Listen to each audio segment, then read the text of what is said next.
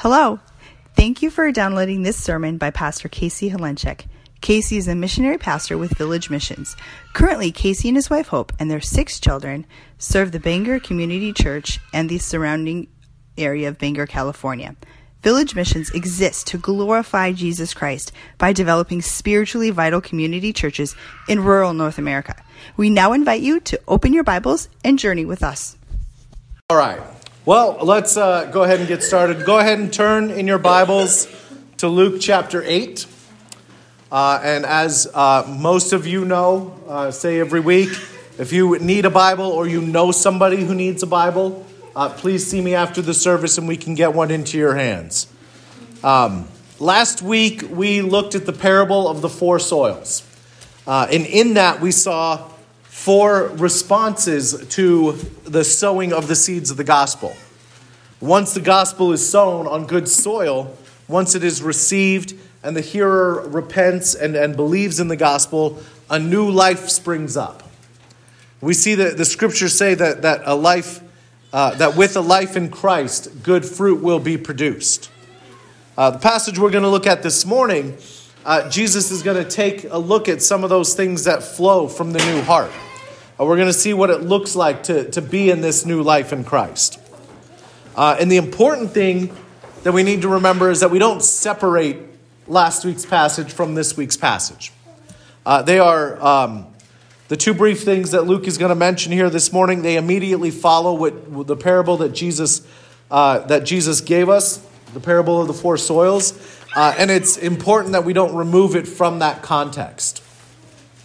Jesus says during the parables, he says, "He who has ears, let him hear." And this week we will see that we are to both listen well, we are to rightly hear, and we are to put that into action, to obey what we hear. So without further ado, we'll go ahead and read this morning's passage. We will be reading Luke chapter 8, verses 16 through 21. I'll be reading out of the English Standard Version, and I encourage you to read out of your preferred translation as you follow along. So Luke 8, 16 through 21, Luke, inspired by the Holy Spirit, records the following. "No one, after lighting a lamp, covers it with a jar or puts it under a bed, but puts it on a stand so that those who enter may see the light. For nothing is hidden that will not be made manifest, nor is anything secret that will not be known and come to light. Take care then how you hear, for to the one who has, more will be given, and from the one who has not, even what he thinks that he has will be taken away."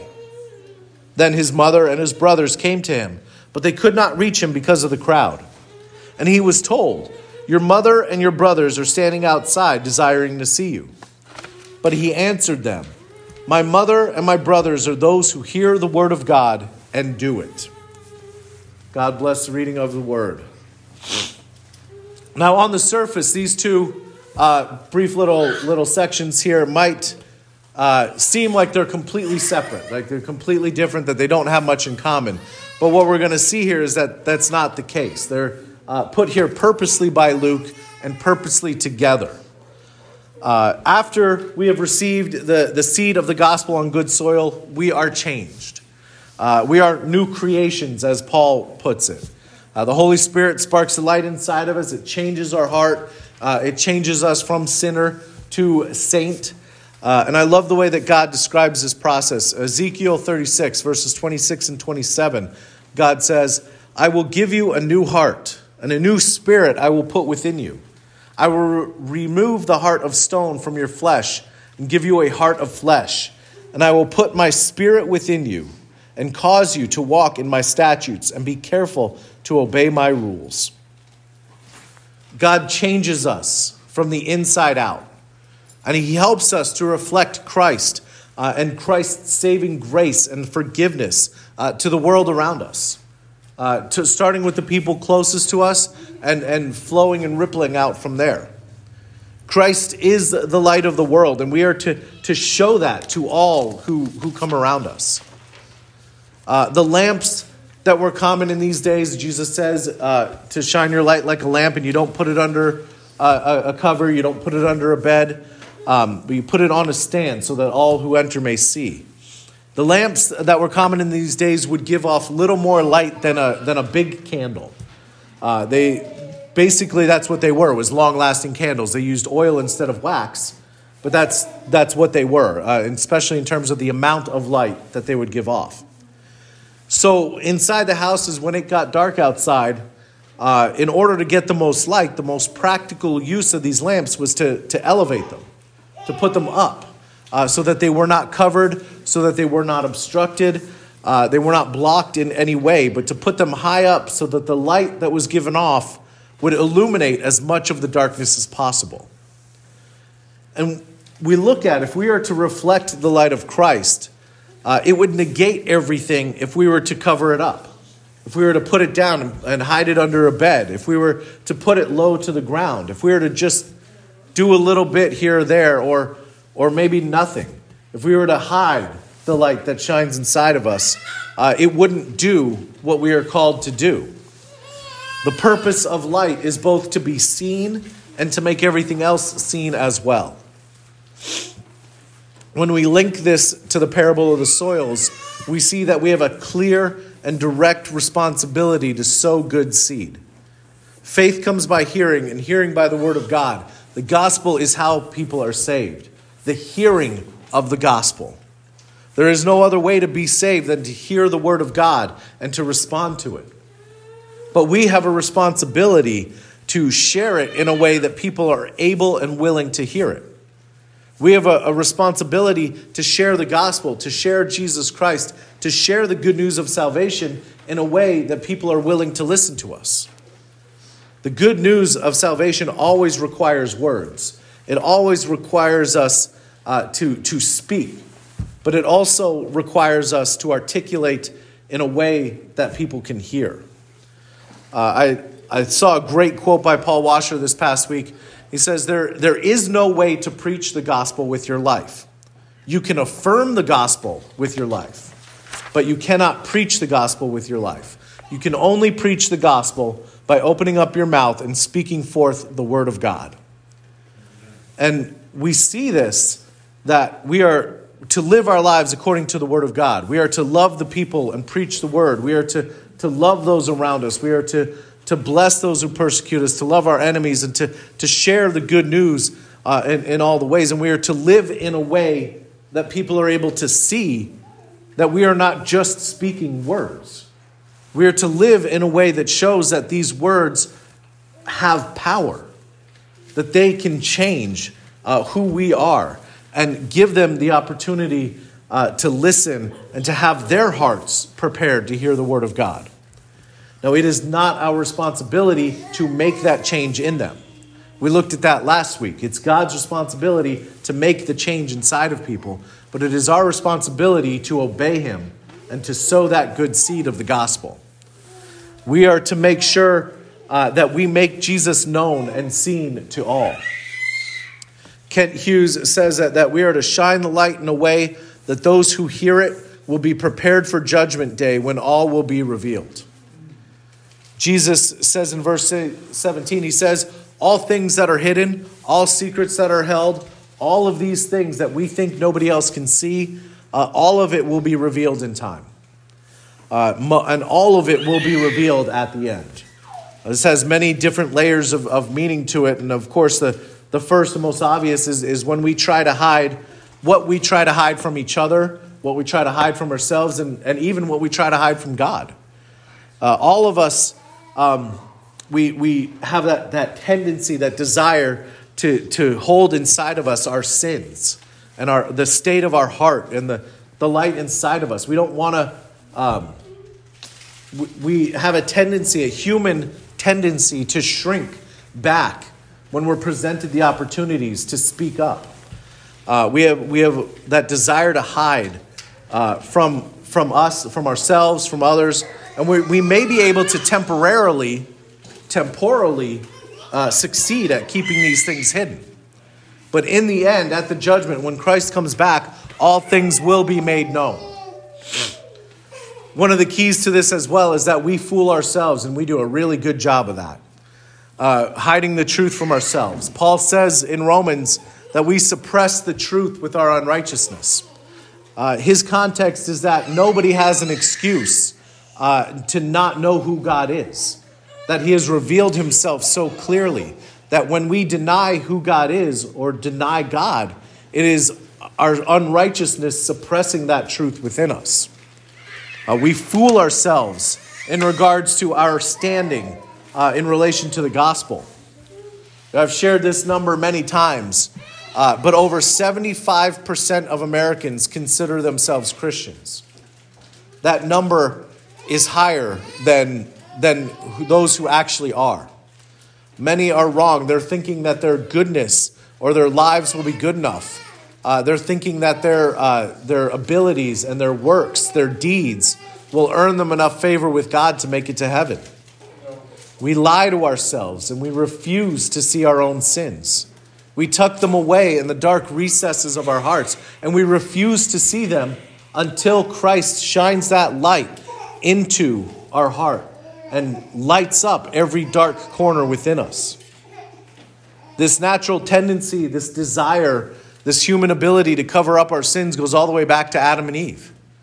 Their sin had massive implications and repercussions for us today, and they immediately tried to hide from God and to cover themselves. They tried to hide their sins as soon as it happened. We also see how long they were able to hide, and that's not very. God knew where they were. He knew what was done, and what they tried to hide in the dark, he brought to the light. R.C. Sproul also points out another way that the truth will be brought to the light. It's not just our sins, it's not just our heart, but it's the very truth of God's word. The truth of God's word today, it's denigrated, it's laughed at, it's hated, it's disbelieved, it's denied, it's justified away, critiqued away as not being a reliable source of truth, whatever. Whatever can be said to make it that in people's minds and hearts that this is not the very word of God. That's done today. But as the scripture says, in the end, every knee will bow and every tongue will confess that Jesus is Lord. The truth of God's word will be made known to every single person and every single soul. There will be no more unbelief. There will be no more suppressing the truth. When Christ comes back, all that is done in darkness will be brought to light. And unfortunately, too many will not have come to that realization in time. Too many will not have known the grace and mercy of forgiveness for even their darkest moments, for even their darkest sins, even their darkest actions and deeds. They will not know that the light of Christ shines into the darkest corners of our hearts until it is too late. This is why it's so important to sow that seed and to sow it well. Give it to God and let him bring the change, bring the light, bring the increase. But we have a responsibility to share that seed with as many people as possible. Discernment is also so very important. This ties into our own standing before God, but also how to have a right understanding of his teachings. We as followers of Christ, as believers, we are entrusted with the gospel and all that entails. This is the life, death, and resurrection of Jesus Christ. We are entrusted with that, and we are to go out and proclaim that. But this is also the teachings and the commands of Jesus as well. If we don't rightly understand his teachings and his commands, then I don't think we can rightly understand the gospel. And if we don't rightly understand his gospel, then we have to wonder if we rightly understand what salvation even is. Jesus says in verse 18, he says, "Take care then how you hear, for to the one who has, more will be given. And for the one who has not, even what he thinks that he has will be taken away." If we say we believe, it will be evidenced by our hearing correctly the teachings of Jesus, and it will be evidenced by our obedience, by our bearing fruit, by our shining light in the darkness of the world around us. The more that we do this, the more God will continue to grow us in him. Proverbs 9:9, "Give instruction to a wise man, and he will be still wiser. Teach a righteous man, and he will increase in learning." If you have a desire to learn, a desire to grow, a desire to know, then God will give you those desires. If we think that we believe, but we don't shine that light, we don't hear correctly, then even what we think we have in the end will not be ours. Notice it does not say what we have will be taken away, but what we think we have will not be ours. The consequences for not being truthful with ourselves and not being truthful about the Word of God is that we will not receive the things that we thought we had, namely the gift of God's grace and mercy and salvation. So then after Jesus is done talking, Jesus' mother and his brothers came to see him. Now, it's not without importance to know that this text shows that Jesus had brothers, that he had siblings, that Mary was not a virgin her entire life and her entire marriage, but that she had a marriage and she bore children after Jesus. Now, we don't know why or what was they came to see Jesus or what was going on. We don't know if there was some big family major emergency or if they just wanted to see him, that they hadn't seen him in a while, missed him, and wanted to talk. We don't know why they were there, but what we do know from this text is that they wanted to see and speak to Jesus. The crowd was too big. He was busy. Someone came and told Jesus that they were there looking for him. And he says, "My mother and my brothers are those who hear my words and do my deeds."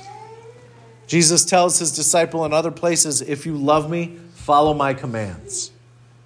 The point of it is this: if you hear and do Jesus' word, then you are Jesus' family. That is how we know we are a family of God, is that we hear his teachings and we do what they say. Now, here's what this does not mean. This does not mean that you have to disassociate with any and all of your unbelieving family and friends. This does not mean that physical blood family doesn't matter. This does not mean that you can or should only associate with your church family. That would be the definition of a cult, by the way. What it does mean is that God's call comes above everything else in this world. What it does mean is that we as a church family, we have a connection that binds us together, that sometimes binds us even closer and even tighter than our blood family. What it does mean is that we can share and understand certain things like baptism, things like certain spiritual growths and milestones in our spiritual life. And we can understand those better and deeper than our unbelieving physical family. To be a part of the kingdom of God is to be a part of his family, adopted as a child of God, loved that he gave his son, brought into that family. And in that, our physical blood relation family should see the light of the kingdom of God shining off of us, shining out from us. They should be able to see the work of Christ in our lives. R.C. Sproul says, the point that Jesus is making is simple. He was saying that the light that comes from the word of God is truth, the truth that must never be hidden. We're not to take the word of God as we understand it, and it takes root in our hearts, and put it under a cover or hide it under a bed. Rather, we are to put it in a place of prominence where it can be made manifest and where it can be clearly seen to all who are present. We come together Sunday mornings. We come together more often than that. But our church service is Sunday morning. We come together as a church family, as a family of children of God, fellow brothers and sisters in Christ. And we come together, and what do we have as our connection? We have God as our connection. We have Jesus Christ as our connection. We have the Holy Spirit's work inside of us as our connection. Some of us, we don't have a lot in common other than that. Some of us, we wouldn't know each other or spend time together if not for that connection.